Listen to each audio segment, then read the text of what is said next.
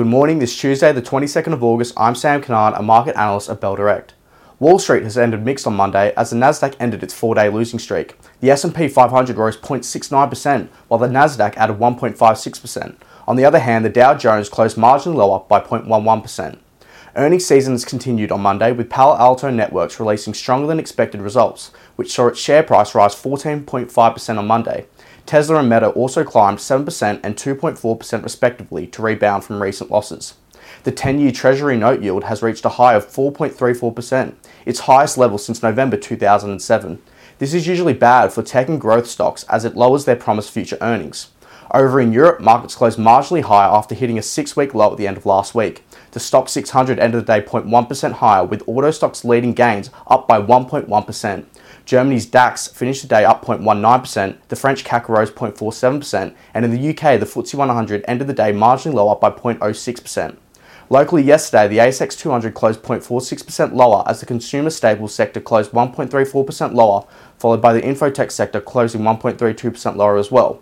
The heavy losses were partially offset by the consumer discretionary sector, ending the day 0.83% higher.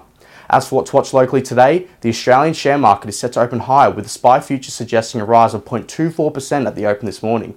On the commodities front this morning, oil is down 0.52% to $80.82 a barrel as concerns over China's economy sparks concern on market sentiment.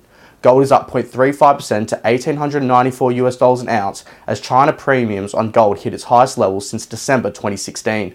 And iron ore is up 0.93% to $108.50 a tonne as steel hubs are yet to follow through on production cuts. And now to end on some trading ideas for your consideration today.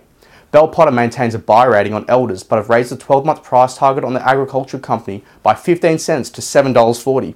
Turnoff volumes have continued to recover from the lows experienced in the second half of FY23, and cattle turnoff volumes are up 19% year on year. And Trading Centrals has identified a bullish signal in IGO following the formation of a pattern formed over a period of 26 days, which is roughly the same amount of time the share price may rise from the close of $12.48 to the range of $15.90 to $16.70, according to the standard principles of technical analysis. And that's all for this morning. We hope you have a great day, and as always, happy trading.